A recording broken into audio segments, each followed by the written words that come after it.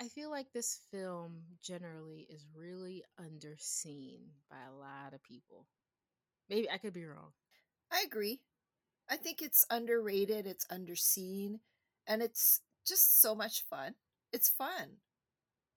It's a really fun movie. It has a really great, I guess I'm stressing the fact that, like, oh, an actual full story with full characters that has a beginning, middle, and end, because a lot of what's been released recently does not have a beginning, middle, and end.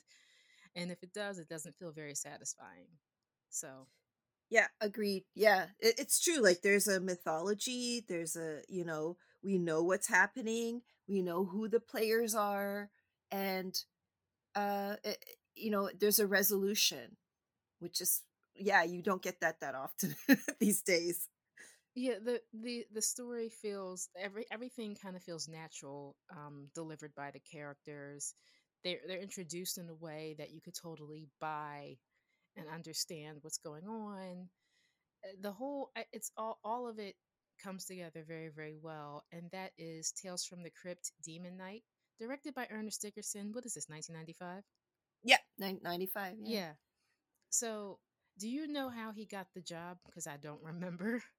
Uh he get the job. I think he was after. Didn't he film something? The film that's called The Game. Oh my god, Surviving the Game. Surviving the Game. And then I think they just approached him with the spec script, as he said, as he called it. Yeah, and yeah, he just thought, oh, this sounds like a lot of fun. So And yeah. then, yeah, Cameron Diaz was supposed to originally be Geraldine. Oh, really? Okay, that I didn't know. Wow. Yeah, I believe that I believe that's the actress who was supposed to originally play that role. Mm. So, yeah. So, what is this? Demon Knight comes right after Bordello of Blood, correct? Oh, it's this is before Bordello of Blood, apparently, because Really? Oh, you're yeah, right. because I have the DVD. I was listening to the commentary, and he said that in order to tie Demon Knight to Bordello of Blood, they had the key at the beginning of Bordello of Blood. Right. Yeah, because I'm like, I don't remember that, but it was just that little thing he said they wanted to tie, and I think this was the first Tales from the Crypt movie too. So Oh, wow. Yeah, they came out swinging then for sure. yeah, I mean, this is kind of a hard act to follow, right? Because it's Mm-hmm. so good. All the characters are fun and they're great, and they all have their personalities, and you all know who they are without having to kind of excavate too much. Yeah. So Yeah. yeah, yeah. And it does have funny moments in it as well. You're absolutely right. It's just this is just all around a really great movie, just all around. I know I sound really simplistic when I say that, but it's true. Sometimes things are just simple when Mm. even it within the layers of those things. Like Demon Knight is a very simple story, but I feel like it has so many layers, and it's been a fascinating one for me for a very long time. It was my pick for Halloween. I wanted to, of course, in the spirit of Halloween. I feel more in the spirit than I have in quite a few years. So this is nice for me. This film has also kind of just stuck with me as well because, we'll get into it because of Jada Pinkett's role in it. I didn't think that she was, I don't know. I never go into, I've never been the black person to go into horror films with any kind of expectations of the mortality of black characters if they do exist in those. I think that is because I grew up watching them. Like horror has always been a part of my life in some capacity. No, my mother was not a horror fan necessarily, but like she would watch horror movies and enjoy them. you know? So they were always around. I was always around Thriller. I was always, my mom just loved movies. Her friends just loved movies. I'm sorry, my brother's dad loved movies. So they were there. And so with horror specifically, I was just latching on to, I was always about story for me. It was always about the characters. And, and so, and even when I saw black characters, it was just, I'm just that, which made me happy to see people who looked like me. But I think Dickerson, fast forward to what he did with Demon Knight, it was almost like I didn't believe what I was watching. Um, because what we're not used to is seeing us be not only survivors but victorious, and seeing us as the last people standing, like literally the last person standing in this particular narrative, not literally, but you know what I mean, as far as the core cast. Hmm. So that was really fascinating, and that stuck with me. And the more I got to like read about horror and the leading scholars in it, I kind of found my own little theory, and then of myself. But we'll get into that a little bit. Um, let's start. Let's talk about, you know your engagement with this film initially and throughout history. Well, yeah, I just was trying to remember. I don't think I got to see it in the theaters because I was really sick in my 20s. So I don't think I was out in the theater. I'm pretty sure that I just rented it. I just got it from the video rental store, and I was like, "Oh my god!" Because I like Tales from the Crypt. I like the show. It was kind of cheesy, you know. I love like the anthology horrors, and that Crypt Keeper was just gross out and cheesy. And so when I saw the movie, I thought, "Oh, that's kind of cool." And then yeah, when I saw Jada Pinkett in it, and um like be like a final girl, which I had no concept of when obviously when the film came out. I just had no concept of it. I just love horror. So just to see her, and also Billy Zane was a draw for me because Oh yeah. I still love him. I don't care. I love Billy Zane. He's so cheesy. Handsome and cheesy at the same time. He That's is I just very handsome. Oh, he's so pretty. But yeah, I Hmm. just love him. He doesn't care. He did Look, he's forever my magic man. I actually bought that movie for like $2, I think, at Walmart or something. It's like the worst movie, but I don't care. It's Billy Zane. Anyway, yeah, I think he was a big draw for me too, and I think was she in a different world by then? Yeah, I that was can't this was post Different World for sure. post. Yeah, Because I think yeah. Different So World got canceled or ended in '93. Oh, okay. So yeah. And then, seeing her after watching the series, I watched that show like obsessively because, representation. Seeing Yeah. us going to college and have like trials and tribulations like normal people. So, yeah, I just thought I was really it's just a fun watch. I still remember enjoying it just for like the monsters because I love me a monster and the demons and stuff like that. It's just fun, you know? Yeah, it's all of those things. So just to get us started, again, released in 1995. It's directed by Ernest R. Dickerson. He's a well-known cinematographer. Also, directed Bones. He's directed episodes of The Walking Dead. He's worked with Spike Lee as a DP, I believe, on many of his films, including Do the Right Thing. Um, I believe as a Howard University graduate. He's just, I think his first film as a DP was The Brother from Another Planet. Like, he's prolific and very, very like not he does not get the recognition I think he deserves. I think he's well respected, but as far as recognition and opportunities, nowhere near your Carpenters or any of those guys, and he should be. Hmm. um for sure. I think, especially being, I've always been fascinated with her photography. I love candid photography. It's something I want to get back into. Again, I did it a lot in my 20s and I want to do it more. So just him just being a photographer and knowing how to shoot and knowing how to light is just, it's so fascinating to me. I love it. Yeah, and So he seems like a nice guy too. You've met him, right? yeah, very soft spoken, Mhm. very patient. Like I got to tell him Juice is one of my favorite movies. He was like, "Oh, well, Yeah. thank you." Like, and just he just said it just like that, just very nonchalantly, and Yeah, just he's so not geeked full of out. himself. He just doesn't seem full of himself. I've watched several like interviews with him and just listened to him talk, and he's just this chill dude, you know, and I really like that, but his energy is just very like chill. And I like that. Hmm. Very chill. And I thought he brought some fun stuff to horror noir, talking about The Shining, and talking about Demon Knight in and of itself. Like when he talked about like how Jada cut her hair I think that before they started filming, he was like, "What?" Yeah. You know, those kind of stories are fun to me.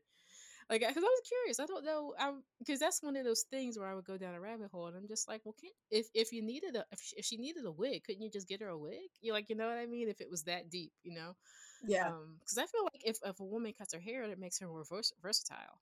Mhm. Yeah, it's Interestingly I think enough, so. Yeah. because Arian Roach, who played, I believe, Charlotte in Knives and Skin, she has locks. And she Mhm. literally just recently, not too long ago on Twitter, was talking about how she was worried about acting and about how her locks would like not be quote unquote versatile for the business. But, and she talked about how, she's been able to defeat those odds a little bit, especially I guess with the role that she wants to take and has been taking, Mhm. and has found a stylist that who's working with her hair, and just feeling a little bit more confident as a black woman in the business with natural hair who looks like she refuses to cut her locks, then that's great. So that's the thing about hair with this business I was curious about, especially for us. Listen. I've had my own experiences, like even in my 20s, like just going to get a haircut. Do you cut black hair? Yes, yes. I'm not talking about the color of my hair. I'm talking about the texture of my hair. you Hmm. know? Um yeah, it's a lot because again, I'll bring up that documentary Subjects of Desire by this Canadian producer, Jennifer Holness. And she's just talking about Black women in beauty and how, to this day, people aren't prepared to, have Black talent, like makeup for Black people, hair for Black people on set. A lot of the times people have to do their own hair. So yeah. So that whole hair thing with Jada, it's interesting. But I'm glad he worked with it. Yeah, I'm glad she was again. Those optics are very important. I think people are recognizing that even more so now than they used to. That like just this tiny black woman with this short blonde, like kind of natural. I don't know if she was processed, but it was still like short and it Hmm. kind of had a wave to it. But interesting that you say that. Like I'm not letting anyone who's not black touch my hair. I never have, never will. My mother was the first person to touch my hair. My second cousin was the other person who touched who's who did my hair when I was a kid. And now when I go to braiding salons or natural hair salons, it's always black women, usually Nigerian or Caribbean women Hmm. doing my hair. And also makeup too. When I've had to do things where some of you listening may or may not have seen me on screen, I have always made sure that the person who's doing my makeup, when asked, I'm really grateful that they asked me about, like, do you have any suggestions for us as a production company? Yes, Hmm. please hire this freelance black woman to do my makeup. Hmm. Somebody who knows how to deal, because my skin is incredibly sensitive. So somebody who knows how to deal with oily skin and acne prone skin and things like that are really Hmm. important to me. So yeah, so all of those things are very important. And I think Ernest, I don't know how much he had to deal with like production, but I do think his voice was significant enough. Even though the writers were Ethan Reff, Cyrus Voris, and Mark Bishop, he still, I think, a lot of his input is seen in this film as well, from what I could tell. Yeah, because there's also a commentary on the DVD with the special effects people. Um, and they were saying that because he's a cinematographer, and because he's just I find that Dickerson's got his hand in everything, and I think that's really cool because they said that he was able to speak shorthand with the special effects because he knew exactly what he wanted. And because of his kind of knowledge of film, he would say it's like this movie or like that movie. I want like it this. And they understood each other. And that to me shows that not only his skill and his talent, but his love for film. I think that's really important. Oh my God, this man really loves film. I love it. Mhm. Yeah. So that's important. That's really important. And I think even working with the actors, so we got Billy Zane as the collector. We got William Sadler as Breaker. We all know William Sadler is great. He's been like his just his role in The Mist, like that took Yeah. me out. And he had that Yeah. minor role, and I'm just like, oh snap, yeah, this man means business. And he also has some really nice things to say about horror noir. Somebody told me, and I thought that was really great. He Oh, seemed that's really like a cool. yeah. Nice. Yeah, I thought that was nice. John Cashier, of course, is the John Cassier is the Crypt Kassir? Keeper. Yeah. Yeah. Everyone loves him in that voice, and of Yeah. course Jada Pink. I always because I don't. I know people are really like, why do you hate on Will Smith? I don't like Will Smith. I don't like Will Smith. I don't like Will Smith. I'm going to say it again. I don't like Will Smith. To the almost to the point where I don't like saying Jada Pinkett Smith. I just want to say Jada Pinkett, Yeah. but let me be respectful and say Jada Pinkett Smith is Geraldine. She was great in it. Now we'll probably do this because it's one of my favorite movies. But my favorite role that Jada did was Peaches in A Low Down Dirty Shame, a little movie, Oh, helmed by yeah. Keenan Ivory Wayans. Right. Oh my god. That's a blast I from the past. Yeah, I know every single line from that she says in that movie. Yeah, let me talk to the big black man with the gun. Like I know every single line. I love that movie. But like I really, but what I love what you said about the depth of some characters, even though like we don't like they have a short run, but even in the film, like they're working with what they have and they're really bringing a lot to it. So Cordelia, played by Brenda Bach, like that's one example of what you just said, Mhm. because like she's this like I guess she's a prostitute. Yeah, I guess you Yeah. could call her that. And Sex like, but worker. like Yeah. sex worker, thank you, better term. But the fact that like especially and I love Billy Zane's character as a collector because you're going by the typical mythos, but it's still it's still meat to work with, like a otherworldly, call him a demon, figure that preys on the the insecurities of human beings Mhm. to manipulate them. And I think Cordelia has, has had that typical layer, had this accessible kind of layers to her, where, and the way, and mostly in the way she portrayed them. Like she seems like a really nice woman, but is really starved for love. I don't think that's why she's a sex worker. I'm not going to say that. That's not. I don't think Mhm. that's true at all. I think she's doing her. I think she's doing her thing, Mhm. but that doesn't mean that she's still a woman that doesn't desire true intimacy. That other component of intimacy that I think is important for us as people in general. Mhm. Yeah, I think that's a really good point because she finds kind of that sweetness with is his name Charlie, the postman? Wally. Wally, sorry. But she finds that sweetness with Wally, right? And then she finds the physical thing is her job. So, she may or may not enjoy that. But she does find that sweetness with Wally. So it's just really interesting how she can kind of separate it or has to. And maybe that's why she wasn't so like quick to like have sex with Wally. Maybe it was a different relationship. You're right, Mhm. because she's all about getting it in with Roach. He should have. Mhm. I hope he paid her. I'm I assuming hope. that's what their arrangement is. Yeah. Funny that his name is Roach. Yes. It's very funny. It's very on point. Yep. Um, but yeah, maybe. And I know she like made a passing comment about giving Wally a freebie, but Mm. at the same time, it was like that really was about him and not about her. Mhm. Like she was doing it, like the freebie seemed like out of like friendship maybe, or whatever kind of relationship those two had. I don't know. Mhm. But these dynamics are really like fascinating for this story. It's an interesting setup for what happens. Why yeah, because Wally kind of loses. We lose Wally because of his sensitivity and vulnerability towards Cordelia. Yeah. Yeah, that's true. So I think all of these kind of dynamics are fascinating.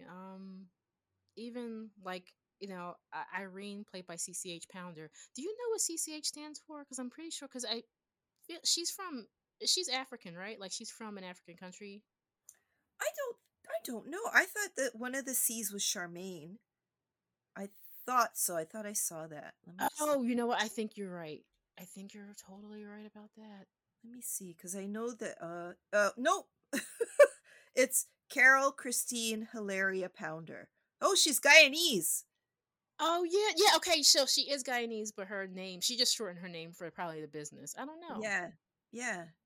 Carol Pounder, Christine Pounder, Carol Hilaria Christine Pounder. Hilaria, yeah. Hmm, that's interesting. Curious. Yeah. So I never because I've read about CCH Pounder a gazillion times before, and I always forget what her name. I always Yeah. forget her name, but yeah, she has a very Americanized name, I guess, for lack of a better term. I don't know. Yeah. Well, it's funny because they said that she's born in Georgetown, British Guyana. Um so I mean there's a lot of very oh, she was educated in England. So they're very British oriented family from the Caribbean. But that's like the whole thing cuz I think the school system in the Caribbean is based on the British school system. So, you know. Oh, that makes sense. So CCH Pounder as Irene is this like she runs the hotel or motel. I'm calling motel. I forget. Um, but I loved her character. I always liked the dynamic with her and Geraldine more specifically. She seems like a lifer. Her character. She's been in that Wormwood, New Mexico. Been in that town for probably her entire life, and she's been kind of like overlook she plays that overlook character or that overseer. That's the right term. Just somebody who's observant, who's no nonsense, but I like the way she plays it cool enough where it doesn't seem like a stereotype, if that makes any sense. Mhm. She Yeah, seems very she's natural and matter of fact. yeah, like kind of rough around the edges, but like not like she doesn't play a mammy character in that sense. Like No. she's okay, so she keeps an eye on Geraldine and she wants her. I'm sure. I feel like maybe Irene's had a life, maybe similar to Geraldine's, and she wants Geraldine to not go through what she went through. Maybe that's why she's keeping an eye on her. Yeah, I like she said she lived a life. She feels like someone who's lived several lifetimes. Probably we don't know her sexual orientation, husband, partner, not around anymore.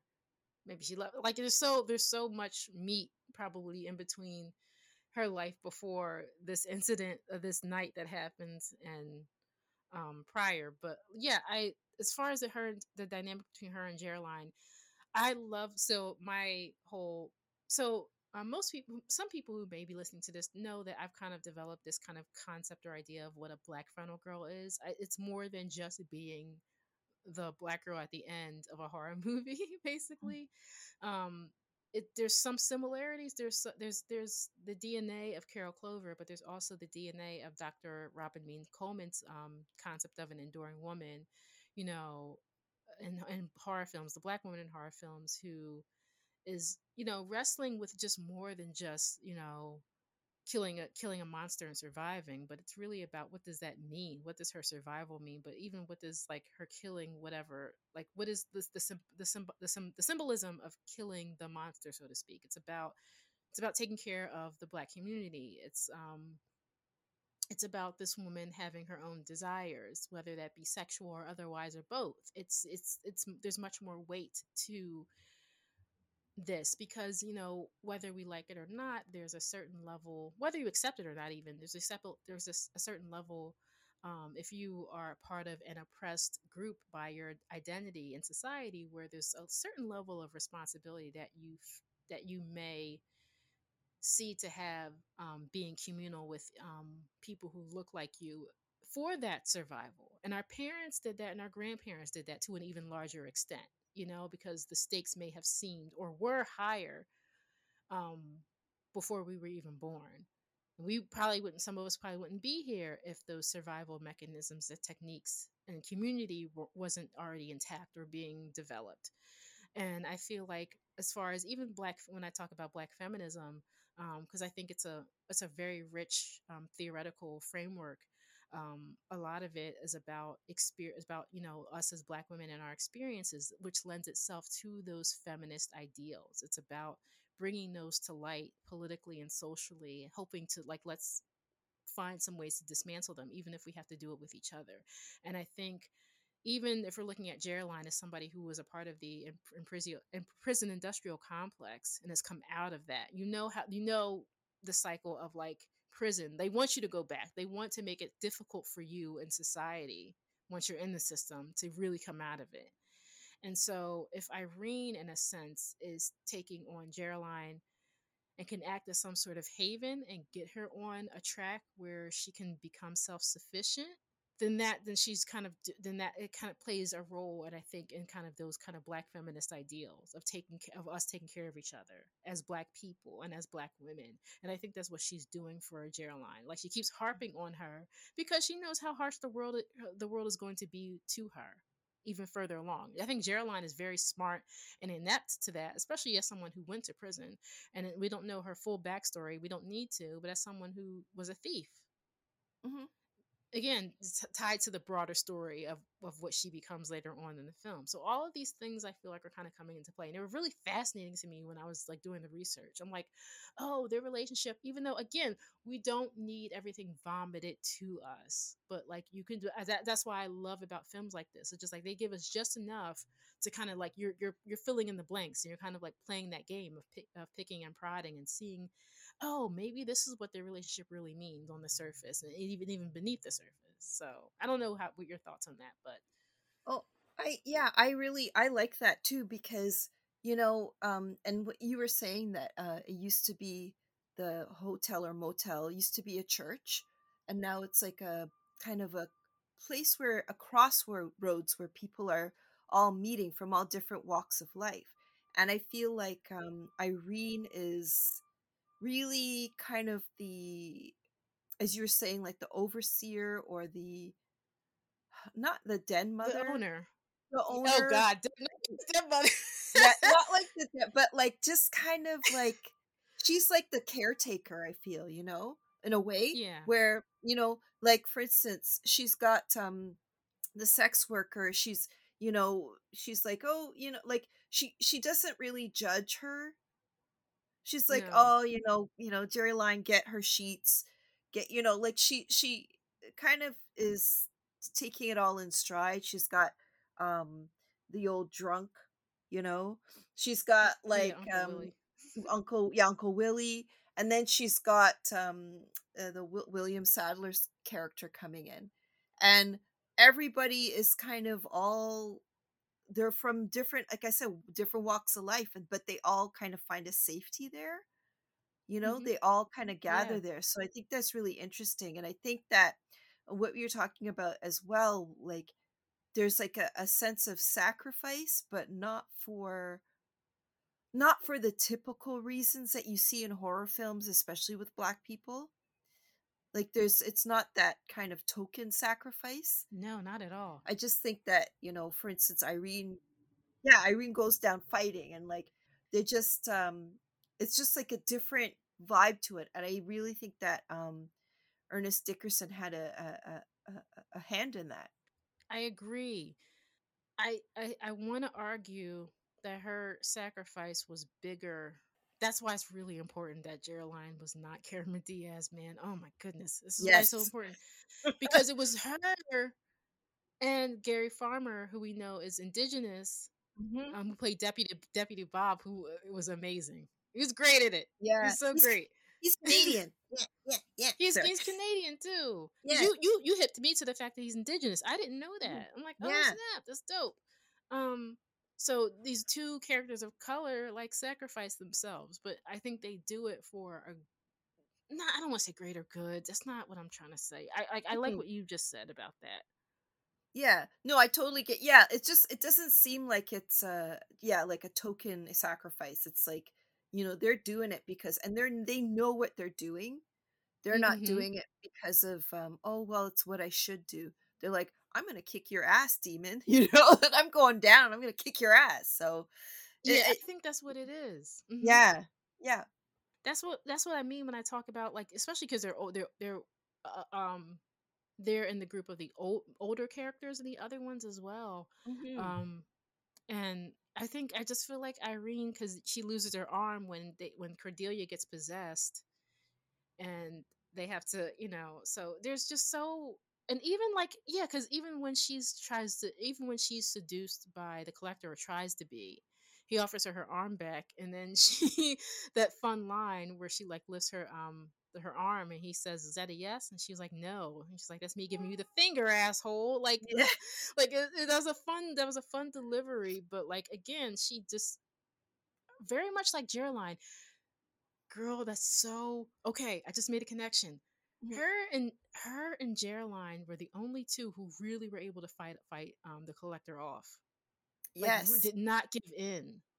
Now Geraldine's younger, so she again, with the beautiful direction of Ernest, she and her acting, she you could see it in her face. She was like, "This, I love everything that's going on right now. Like, this is exactly what I want." But she never gave in. She Mhm. never gave in. And Irene just straight didn't give in.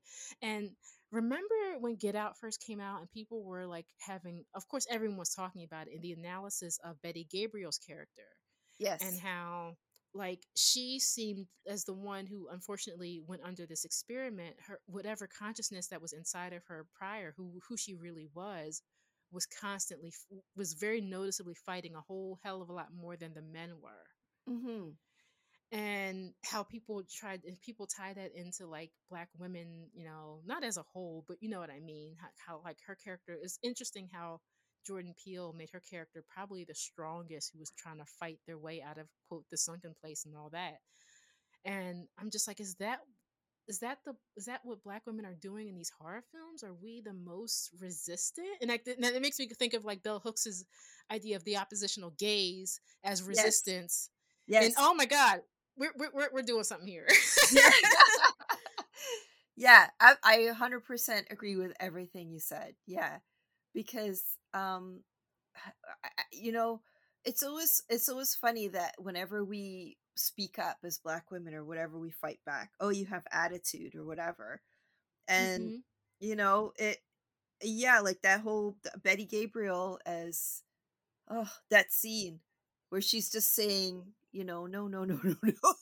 Hmm. It's like everything. It's everything because it's everything we experience. And Hmm. you're resisting, yet you're smiling. And that whole thing. Mm.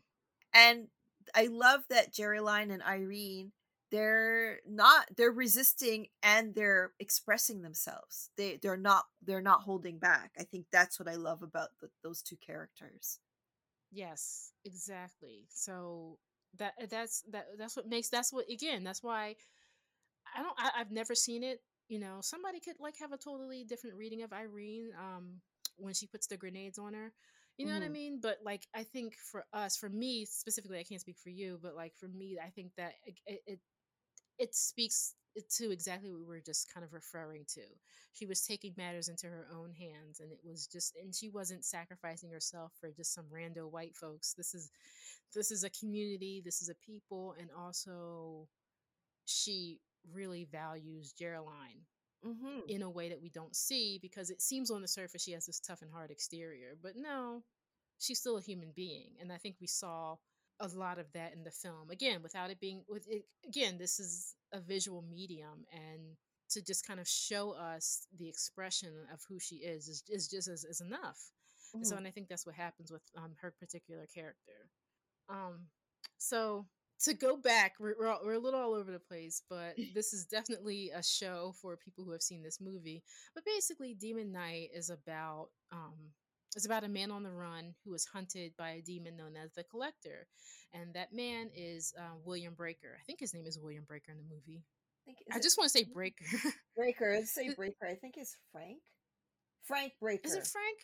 Yeah. Oh, okay. It's Frank Breaker. My bad. I know the actor's name is William Sadler, but I thought it was William Yes. Breaker too. Maybe, but it's Frank Breaker, and that's the name he's going by. But he is running from the collector. Come to find out, because of this a very Christian mythos, I think. Um, Mhm. he was during World War I, I believe. Was it World War I or another war? Yeah, I think so, It yeah, seemed, it was. yeah, he was a soldier, and but a part of the war that he was a part of, it seemed like he was fighting demons. God created the heavens and the earth. You're talking Genesis. That beginning? And the earth was a formless void, and darkness covered the face of the deep. But the darkness wasn't empty. It was full of creatures, full of demons. And they had 7 keys formed into a circle that focused the power of the cosmos into their hands. So God stepped forth and said, "Let there be light." And there was light. He scattered the demons. And he scattered the keys all across the universe. And we fast forward about 2 or 3 million millennia. Now the demons are back. They got 6 of the keys. And one day they find the 7th key here on Earth. Now to save it, God filled it with the blood of a carpenter who was being crucified by the Romans. And gave it to a thief named Sirach. The blood is that? Some of it, yeah. It gets used, you see. Sirach had to refill it. Bad neck wound. Talon caught the artery here. Most of what's in here now belonged to a soldier named Dickerson. Gave it to me in France, August 23rd, 1917. Funny how you remember the big dates in it. Jeez, that would make you, what happens when you run out of blood? They bring back the darkness. Just like that. Just like that. So, now you know.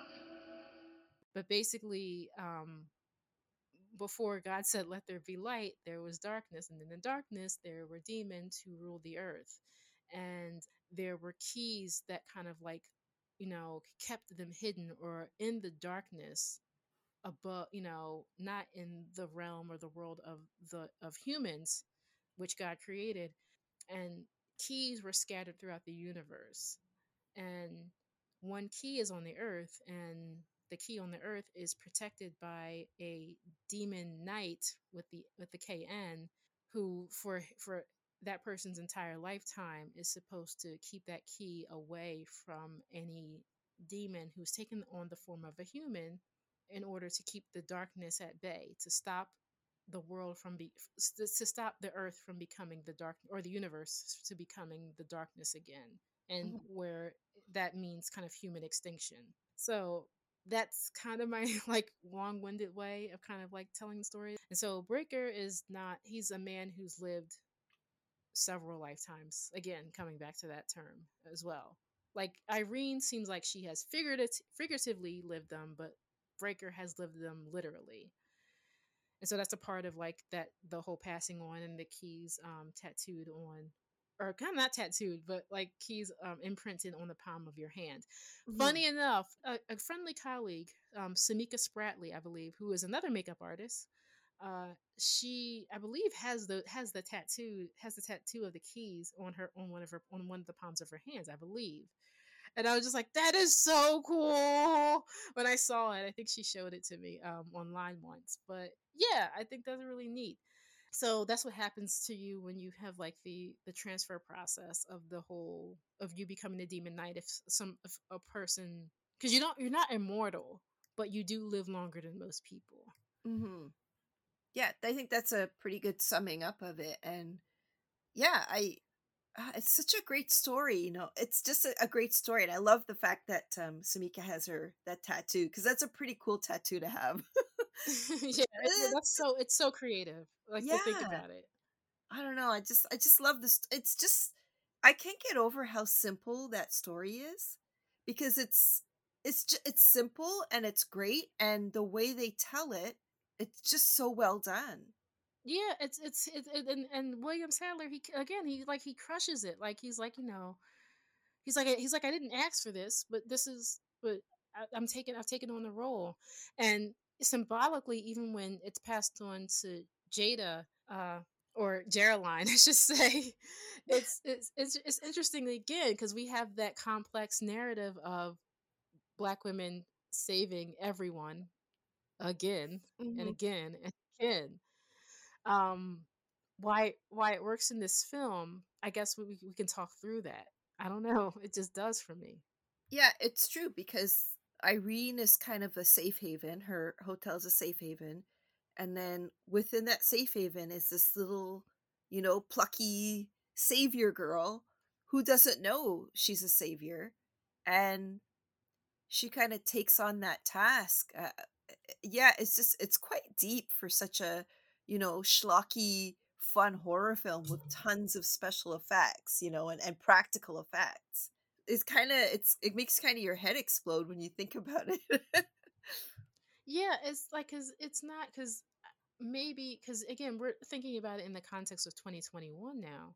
Hmm. um where so much in the broader world is being more addressed, maybe because there are more voices out there via social media to kind of latch onto.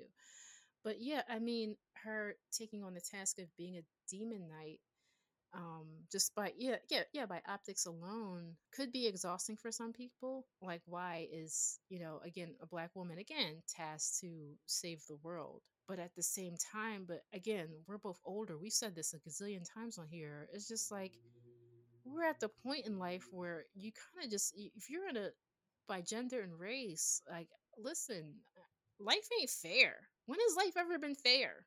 Yeah. When have things ever been sane and just and sound? And I'm at a point in my life where I'm tired too, where I'm just like, yeah, I don't think things are going to change. And this is the way things are. And I don't think it's some magical task. I don't think it's necessarily our responsibility, but maybe to an extent, maybe it's this is just the way things are, because maybe there's, I don't know. I'm trying to not go down the black girl magic rabbit hole, because that's not Yeah. what this is really about, but it is, but it isn't. Yeah. um Oh, it's just interesting that the two black women are the ones that are kind of the most practical and versatile and savvy and smart. I don't know. I mean, I'm not saying it's us, black women, but it's black mhm. women. Yeah, you know? I don't know. it's just like, this is who we are. We are survivors, and I think maybe that's always been the bigger story to me, is that Geraldine is a survivor. And Hmm. she's also similar to, because Breaker mentions, I think the first demon knight, or one of the first demon knights, was maybe at the cross where Jesus was crucified, and he was a thief. Hmm. And she's a thief, so I also made that connection too. But yeah, she's a Geraldine has seemed like somebody who's always been on her own, more or less, and she is a survivor, and maybe it's about just that, those mechanisms. And again, we can, when I talk about the enduring woman, maybe the collector does represent that institutional oppression for people Hmm. of color, for women, or under or other non-men identified gendered peoples. Like, I just, those are kind of things I kind of think about, because this is um one of those films, and I think I maybe have said this on here before, but it's really hard to have like a hot take on things. I'm not a hot take film person. I am Yeah. a let me marinate on this for a few years kind of a person, where like really fascinating ideas and concepts kind of come out, because things need to germinate in my brain. I wish I was quicker on my feet. I'm not. um So that's just kind of how my brain works. And this is a film that I've been, again, has really brought these ideas up to me. But I also think two things could be true at the same time. Again, Hmm. people can look at her task as more of a burden than a triumph. That I think Hmm. that's true as well.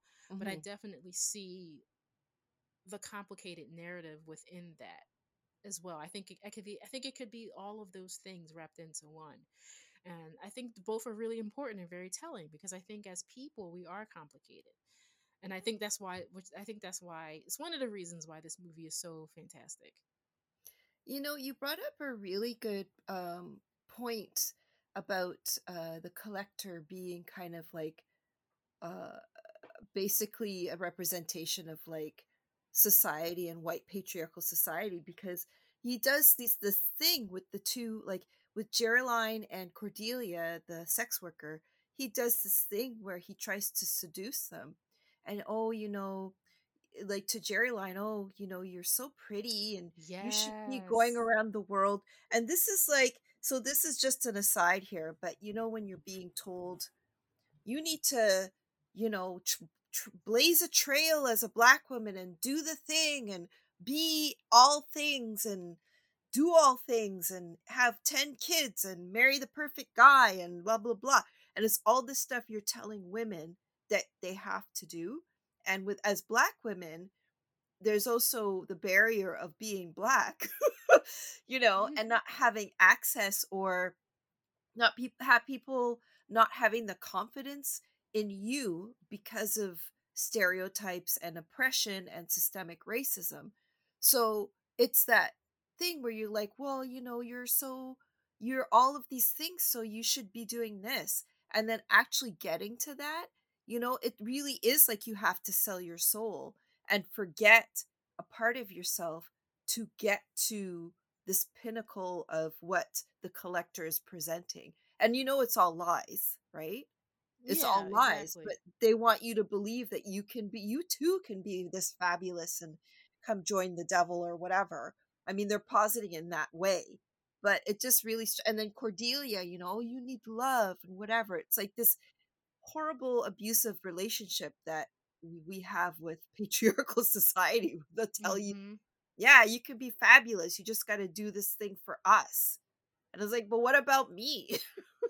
So I don't know. Yeah. That's You nailed it on the head. That's exactly that's exactly the rabbit hole and the analysis of this, that is just perfection for sure. That's exactly what he represents, especially because he kept harping on her looks, and especially when he knew Geraldine was a real threat, he really went in on that for sure. Mhm. And he Mhm. really went in on the, like, even the more outwardly um boasting of patriarchy and misogyny with I don't know, with the fire dick. I Yes, don't know. I was just thinking of the fire dick. Yup. 100%. Yeah. So yeah, it's like when he's not getting his way, let me bully and intimidate with physical violence and threaten physical violence for sure. Mhm. So it's very much all of that. And Billy Zane is that kind of actor that really plays that well. I hope that's not a reflection of who he really is, but I've seen him do that in more than one movie. It's insane. Well, He's usually the guy that gets those roles. yeah, it's so funny. Maybe he enjoys doing them. I don't know. He's had, I mean, this is, I don't want to get in the guy's business or anything, but he's dated a lot of models, so I don't know. You Oh know what I'm, boy. you know what I'm saying? But yeah, I mean, Yeah. I don't know. I still love him. Nobody's perfect. Yeah, I still love him too until proven otherwise. Like, hearing about Michael Yes. Fassbender was really disappointing, and I was like, but that no. Let me stop. Let me stop. Let me stop. This is not that kind of Uh, podcast. But anywho, so um, so more. I mean, the story. So I mean, not to backtrack, but basically, yeah, we, the opening, I mean, really, it has kind of like, so this is a Tales from the Crypt movie, so it has that kind of like opening with, it has that kind of cold opening or false open with mhm. the Crypt Keeper actually on the set directing an episode, or we're assuming, of Tales from the Crypt. Yeah. with John Larroquette playing a dead husband come back to life, which thought was hilarious. John Yeah. Larroquette is such a good sport. He almost is down for anything. I think he's even going to be in the Night Court reboot. So Oh, cool. yeah, I've always loved him as an actor. Unfortunately, he's one of the few guys still left alive. Besides, I forget the guy who played Bull Shannon. I forget his name, Oh, but yeah. yeah, everyone is kind of like, rest in peace, Marky Post. She just passed away. Yeah. Yeah, she was sick. So yeah, I mean, I think Marsha Warfield is still alive. She's still kicking around though too. But yeah, I mean, I thought that was a funny cold open. Of course, you get your boobs. Yes. Because it's still a cheesy, schlocky kind of movie, not exploitative, but like still. There's boobs in the movie too. Where Uncle Willie, that was such an easy seduction. Yeah. We get on that. It's just boobs everywhere. Just a lot of boobs. Yeah. Like Uncle Willie just wanted boobs and booze. Yeah. Hey, man, you can't blame him. Guy wants what a guy wants. Yeah, You Uncle know? Willie was a very simple character, but Mm. still like kind of a lovable town drunk too, because Yeah. he's still about looking out for people because Breaker comes into town. He's a stranger. No one knows him, so and no one knows the stakes either quite yet, right? So he was still the kind of guy who was looking out for people, didn't want anyone to Hmm. die. Um, as just as suspect as Breaker as everyone else. And when it seemed like he was up to no good, yeah, let me rat him out to the cops because I don't know what this guy is. Hmm. So, but yeah, I mean, so the Crypt Keeper opens it up, and yeah, like we just said, like everyone was kind of introduced at the motel. Yeah, I believe it was motel because Roach says uh evening motel people, I believe, Yeah, with he an just, M. yeah, yeah. Yeah, so that's the story, and then like basically, how does it get started? Um, With that car yeah, chase. Yeah. the car chase, and then the cops, and then They take the collector to the hotel, right? I think. that's yeah, after Breaker gets there and stuff, he's Yeah. eating. What is he eating?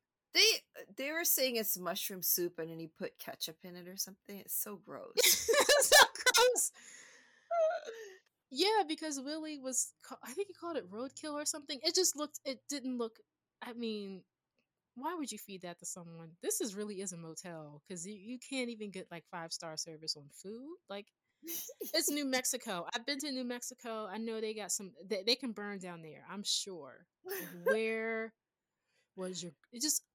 Just open up a grill for the love of God and like cook some stuff. Like it, I'm really every time I watch this, I'm like, ew, I can't. Like you got Breaker, you have to be super hungry, and I'm not a picky eater, but I have a bougie palate, so nah, I'm good. I'll chomp on this granola bar.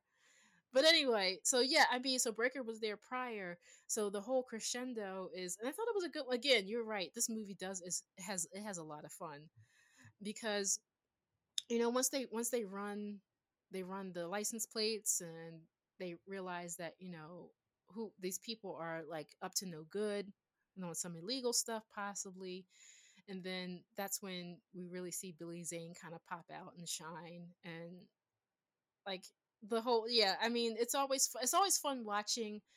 I like I had my students watch Demon Knight last year for a class I taught, so watching their reactions to, especially when you get that beat where Billy Zane goes, well, the collector goes, why wait, and then you just see him punch. Yes.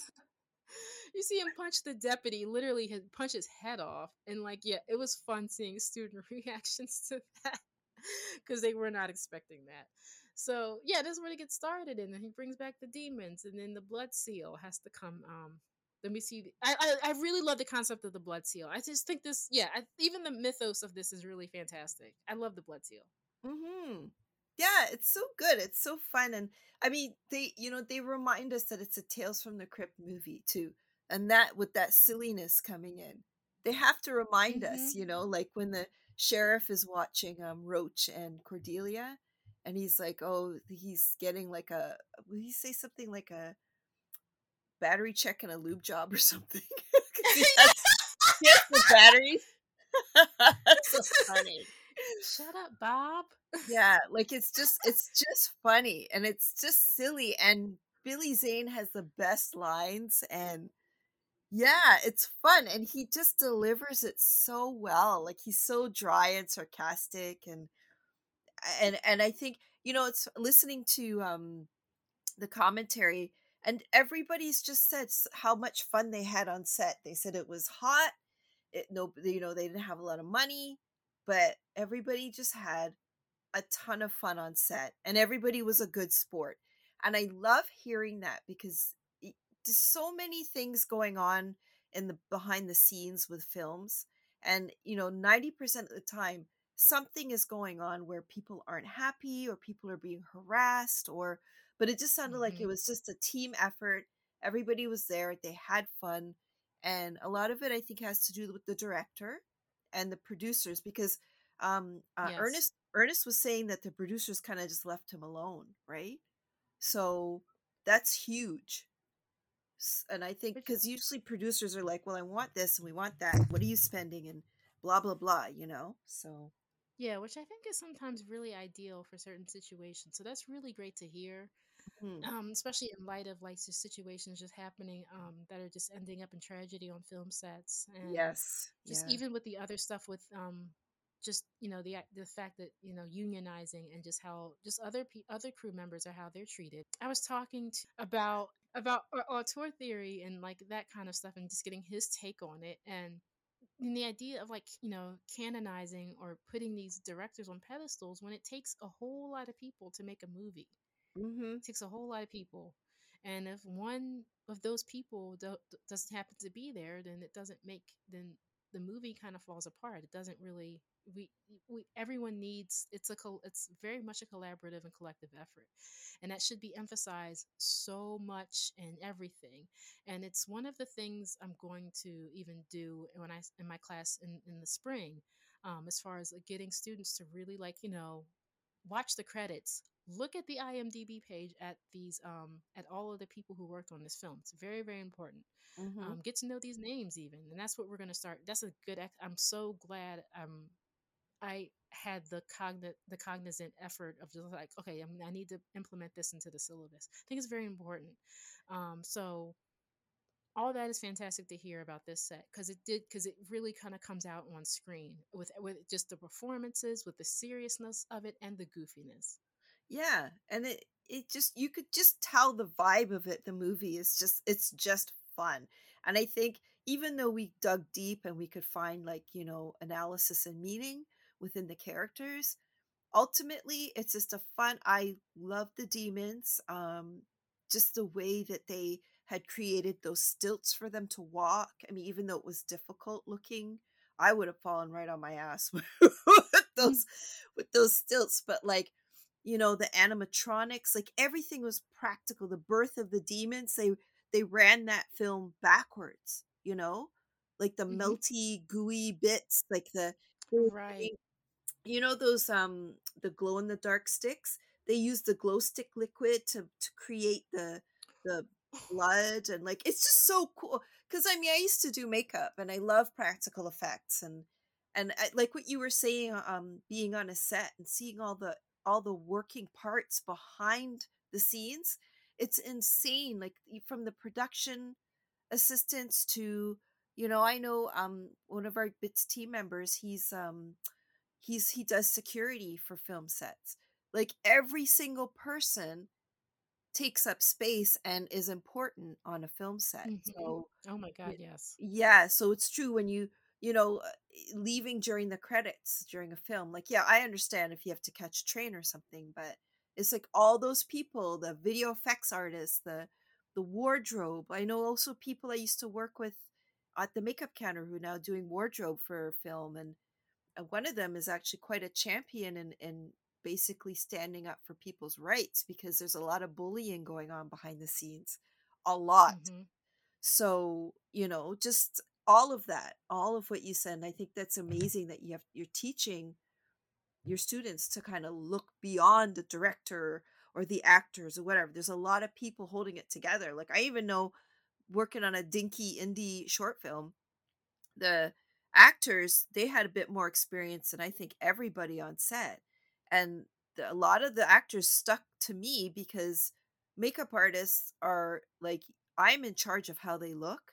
So they were always Yeah. like making sure like I was at a, there's this over there. They're making sure they knew where I was.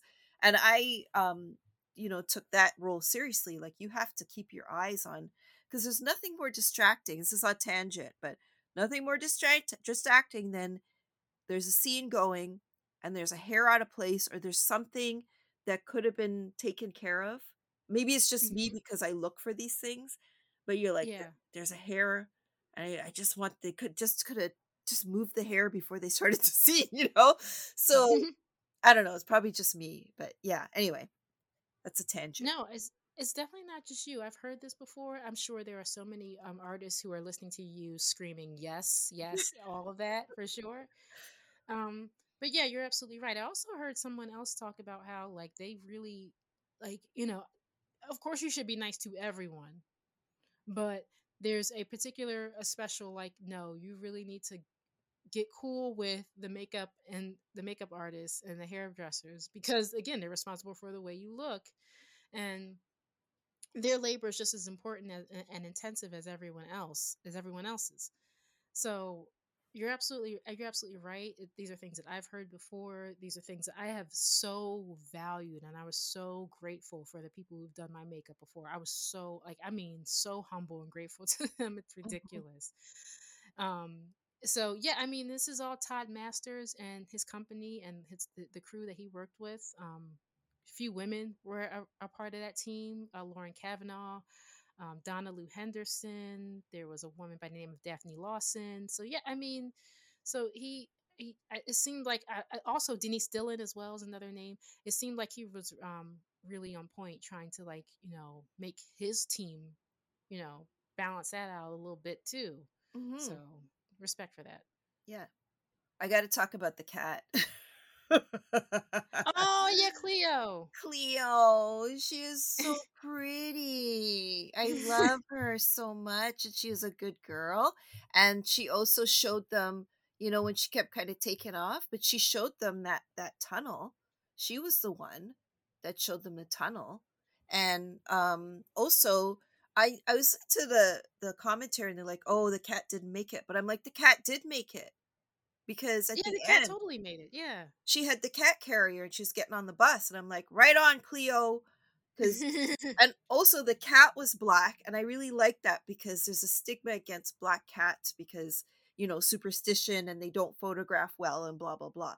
But I'm glad that Cleo, she made it through. And I love the scene where Cleo jumps into Jerry Line's arms, and Breaker puts the key on the cat's head just to see if the cat's been possessed by a demon. And this is a thing that cat people will notice. The cat was like, "Oh yeah, are you gonna pat me?" She was like rubbing against the key. I'm like, "That's so cute. I love her." And I'm glad she survived, because cats are awesome. Well, anyway, they're kind of awesome, but well, they are. They're awesome. They're awesome. They just have their own personalities. The end.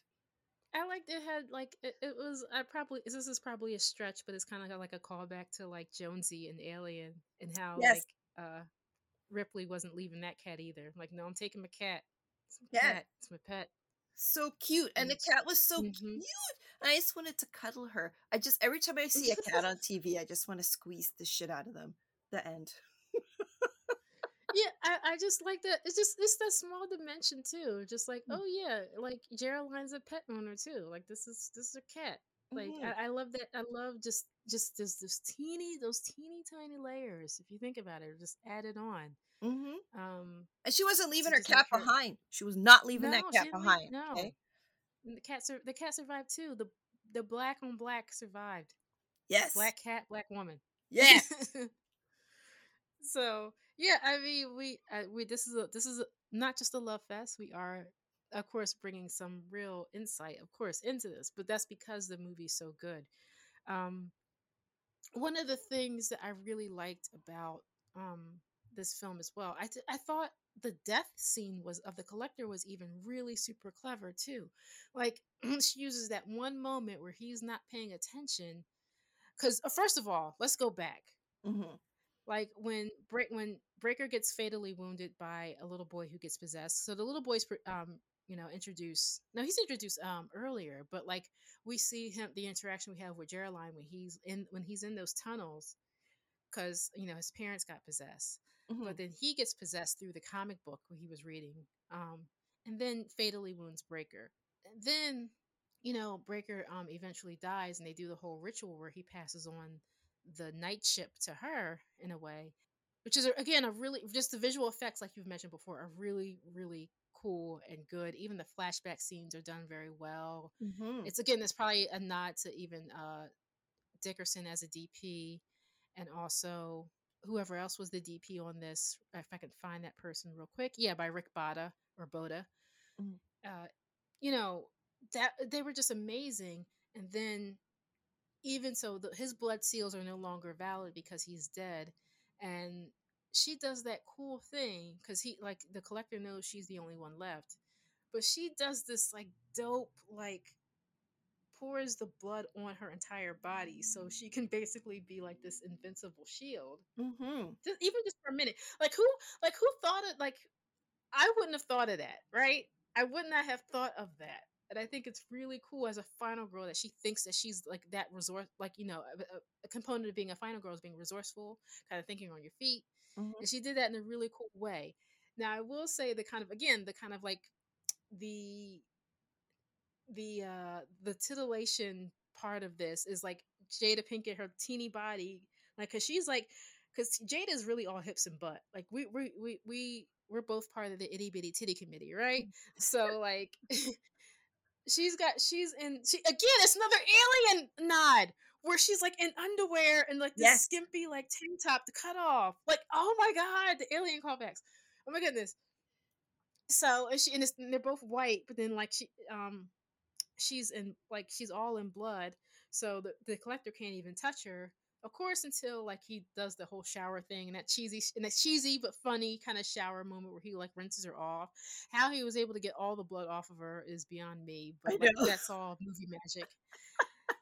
But then again, like the scene of like where she like again where he immediately he's not paying attention, and you see the close up of her, and like she like drinks some like not drink some of the blood, but she takes some of it in her mouth and she's holding on to it. Thought Mhm. again, I thought there was another kind of clever, kind of like quick and resourceful on her feet, kind of like move. The moves she made were brilliant in this film, Mhm. Mhm. where she's like, "Let me hold on to this because I'm gonna get the perfect opportunity to make sure this gets on him." So I'm sorry, I don't know how you feel. Like I just, oh my goodness, I love it. I love everything about this movie. Well, yeah, everything like they're so smart. Like it's just the smarts. And you notice like everybody wants to do rash things. Like Roach wants to do all these rash, things, Mm-hmm. and like he wants to give the key to the collector, and he's just thinking about himself. But, like Irene and Geraldine, they're always thinking. They're thinking like what can I do? And I think that's why Breaker is like, this is the girl, this is the person that I pass the torch on to, so Yeah. it's because she's smart and she'll figure it out. And unfortunately, again, as you were saying, you don't want it to be like a burden on her, but also it's her nature to just figure it out. So, Yeah, it's real complicated. But it's also so cool that she does get to be like Dickerson said in Horror Noir, the sister that saves the world. mhm, There's still something really dynamic about that. And I think that's maybe because she is a real person in this movie. She feels like a real person. mhm, Um I don't know, man. That's that that's why this movie needs a sequel, because maybe there haven't been any black women demon knights pretty much as we could probably gander, mhm, but maybe she's again, now that I think about it more broadly, like maybe she's the demon knight that changes those dynamics of black women, and you know what I mean. Maybe it becomes a legion. Maybe there's something to the mythos that she breaks or that she finds or that she discovers mhm. in that sequel that never happened. I don't know. Maybe to an extent it's our responsibility as black women to live our experience, but to also live our experience in a way that makes others realize that it shouldn't be all on us. Yeah. You know what I'm saying? Maybe that's a part of it. I'm trying to like really unravel all of this because like we had said just not too long ago, there's so much more to this, and there's so many things that are true about this character and about her position in that third act that weighs on us, but also could be something much more and could be also positive and grander. Oh yeah, all of that. All of that. Like Yeah. yeah, it just when you dig into this film, you just keep digging and digging and yeah, I just you could think about it for days. Just like the depth of her character, and I love that Breaker sees that in her. I think that's Hmm. one of my favorite things is that she's a thief too, and she's not perfect. And as you're saying, she's real. She's just like a real person, and and she's also adorable. Like I think she's like the perfect quote unquote final girl, where she's Hmm. adorable and has the wherewithal to she's street smart. She's street smart, and she you just know that she's going to get it done somehow, Absolutely. and also save her cat. Yeah, yeah, I knew you were gonna bring back the I cat. had to. I had to. Pregnant pause and save her cat. Yeah, because it's like yeah, because it's all he gets the key temporarily, and again, that's ooh, yes, that's the arrogance of patriarchy too. Because when he finally gets that key, when he takes that, when he empties the blood out of that key, what does he do? He celebrates, he boasts, Mhm.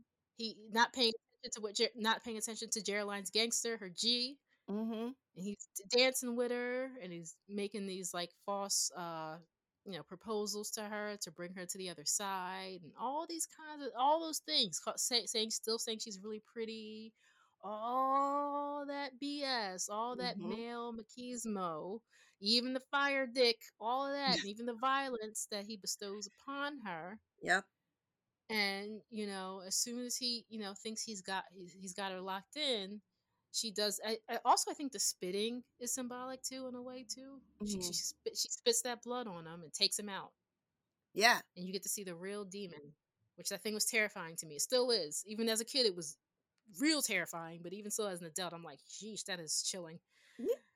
But yeah, the spitting though, that spitting is something is interesting to me. I don't like spitting in movies, and I don't like drooling, and please, like the snotty nose, I can't do it. I can't. I have to turn away. Turn away Like in from VHS too. Oh god, turn it away. I can't. I don't know what it is. Fun fact about Carolyn: she does not like snotty noses, drooling, or like foaming at the fake foam. I can't do it. Can't do it. I can't do it. Like I'm happy to wipe a child's nose. It's weird. I will clean a litter box, wipe a child's nose. Totally have no problem with that. On screen, grosses me out. I can't see it. I don't know. We'll go figure. It grosses me out in real life more, Yeah. honestly.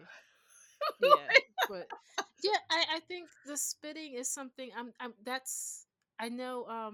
If you're listening, Leah Anderson, I know you probably have an interpretation of this. I would love to hear, especially of reference to her spitting. A shout out to Leah Anderson. She is a Oh my God, she is the writer. She's the writer I want in my classroom.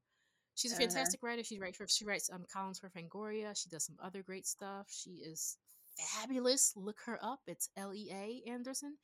Um, she's brilliant. this oh my God. The Mhm. spitting to me is I always found that fascinating because because spitting there's I know it's a very offensive act, and I think different cultures have a varying ways of seeing how it's such a despicable thing to do to someone. Mhm. Well, And you just thought you just made me think of something like I can't remember what culture it is, but if someone says something they go, "Oh, tui, I spit," Like it's like I feel like it's actually expelling I don't know, I'd have to look this up, but is it not like some sort of expelling of a demon kind of thing, like or that's interesting. We, vibes we or we we need to look up to that. Yeah. yeah, we'll have to look that up, but like expelling of bad vibes, like "Tui, I spit on you," or like it's like a condemning, like you're condemning someone. That's just Hmm. off the top of my head, but I know I can't remember what culture it is. Um, but they often like make light of it in films and stuff. But it's just a cultural thing behind it. So yeah, maybe I'll Mhm. look up an article or something. See. Yeah, maybe that's exactly. We definitely will. Maybe that's exactly what it is to an extent. Again, also it's just a real clever move on her part. We've Mm-hmm. never, we have. I think in the history of horror, we've literally never seen the big bad, the villain, be defeated by spitting. I don't think that's ever happened, which I find really interesting now that I think about it. I'm just like, wow, that was also another really creative way to kill someone or to Mm-hmm. defeat something. Mm-hmm. So, wow, yeah, this movie is doing even as I talk about it, it's even unraveling so much more, and I You, really appreciate it for everything that it does. Obviously, so it just made me think too, like just the spitting of the blood. It's like, is that like her period? Like she's just kind of confirming her femaleness. Like she's like, Tui, I'm a woman. Tui, hey, blah, get away from me. And this is like girl power, woman power. I don't know. Yeah. oh, perhaps. Yeah, there's always something with blood in horror films that we could like pretty much dissect for sure. Yeah, because if you think about it, I could totally see what you're saying because we've been bitching about patriarchy um throughout this whole film or this whole time us speaking, and yeah, maybe there's something to that Mm-hmm. because especially after his most kind of like his most demonstrative examples of like toxic masculinity and Mm-hmm. patriarchy, and then she spits blood back at him like how we how as when people who are born biologically female, and if they identify as that, they continue to have periods throughout their lives until menopause. Mm-hmm. Yeah, we expel blood more or less once a month. Every woman's body is different, surely, but Mm-hmm. yeah, that's a part of our existence. Yeah, and like she's like, yeah, I'm a girl, Tui, and well, he shot the laser penis at her, so it's only fair. It's only fair. I mean, yeah. This movie is really melanated, man, for so many different reasons. Even as it has such a has a pretty eclectic cast of people from different backgrounds, and also, of course, still shout out to Gary Farmer because I would love to see more Indigenous people just doing stuff like this for Mhm. sure. And not making a Um, big deal about like he's indigenous, he's like, and he's in a role of authority as well, which is kind of cool, and like it's just cool. yeah, he's a professional actor. This is a Hmm. job for him, and it should be. Hmm. And it should be a job for like all Indigenous people. They should be able to tell their stories and be Deputy Bob too. It Yeah, should be both. exactly. Yeah, man. This is the pinnacle of recommendations as far as horror films, especially for Halloween season. Of course, like I have my own traditions. Like I save the Halloween franchise for October only. I do not watch them at any other time of the month. Mhm. But like it's especially if you're a novice, especially you this is an accessible film to like even like normies as far as like Halloween movies because it does have a fun quality to it. And if you're Christian, my goodness, you're really gonna love it, because it really fits into that dichotomy of Christianity in a lot of different ways. And also if you have a nostalgic feeling or if you remember Tales from the Crypt, like this is a really great film. I mean, if you're a little squeamish about boobs, For be forewarned, but that's about it. Yeah, I mean, there's boobs here and there, but um, this movie is so incredible for like again, this is why I love horror, man. It could be a film that people could think of just it's just a simple, silly, fun entertainment, but it is saying so much more. It's almost revolutionary. Yep, agreed. All of that, everything you said, and it's really cool how to see like the script. It's written by three people, is realized by Ernest Dickerson, and how brilliant he is at his direction. So, yeah, I love this movie. Great pick, Ashley. Absolutely, Great pick. thank you. Yeah. This is our Halloween episode. We got to remember next year you have to pick the Halloween episode. Oh my God. Okay. Ah. But yeah, if you haven't seen it, please go see it. Hopefully, well, no, I hope, no, I really hope that everyone listening has seen it because I don't want to spoil this for anyone. But hopefully, we gave you enough context. If you were looking for the right words to say about Demon Knight, I hope this was a good resource to push this on people, really push it on people. So, Carolyn, are you on social media at all where you want Yes. people to find you? You can find me at VFD Pixie on Twitter. And Ashley, what about you? It's Twitter all day, every day. It's Ashley Takes Note. Excellent. Well, thanks again for bringing this film for our Halloween episode. I thoroughly enjoyed watching. I watch it all the time. I thoroughly enjoy it every time Yeah. I watch it. So yeah. Like Geraldine to me is Sanaa to you Oh, in Alien versus. Yep. I That's what love it is. that. I love that. I love that. So happy Halloween, everybody. Have a safe one. Yay! Happy Halloween. Bye.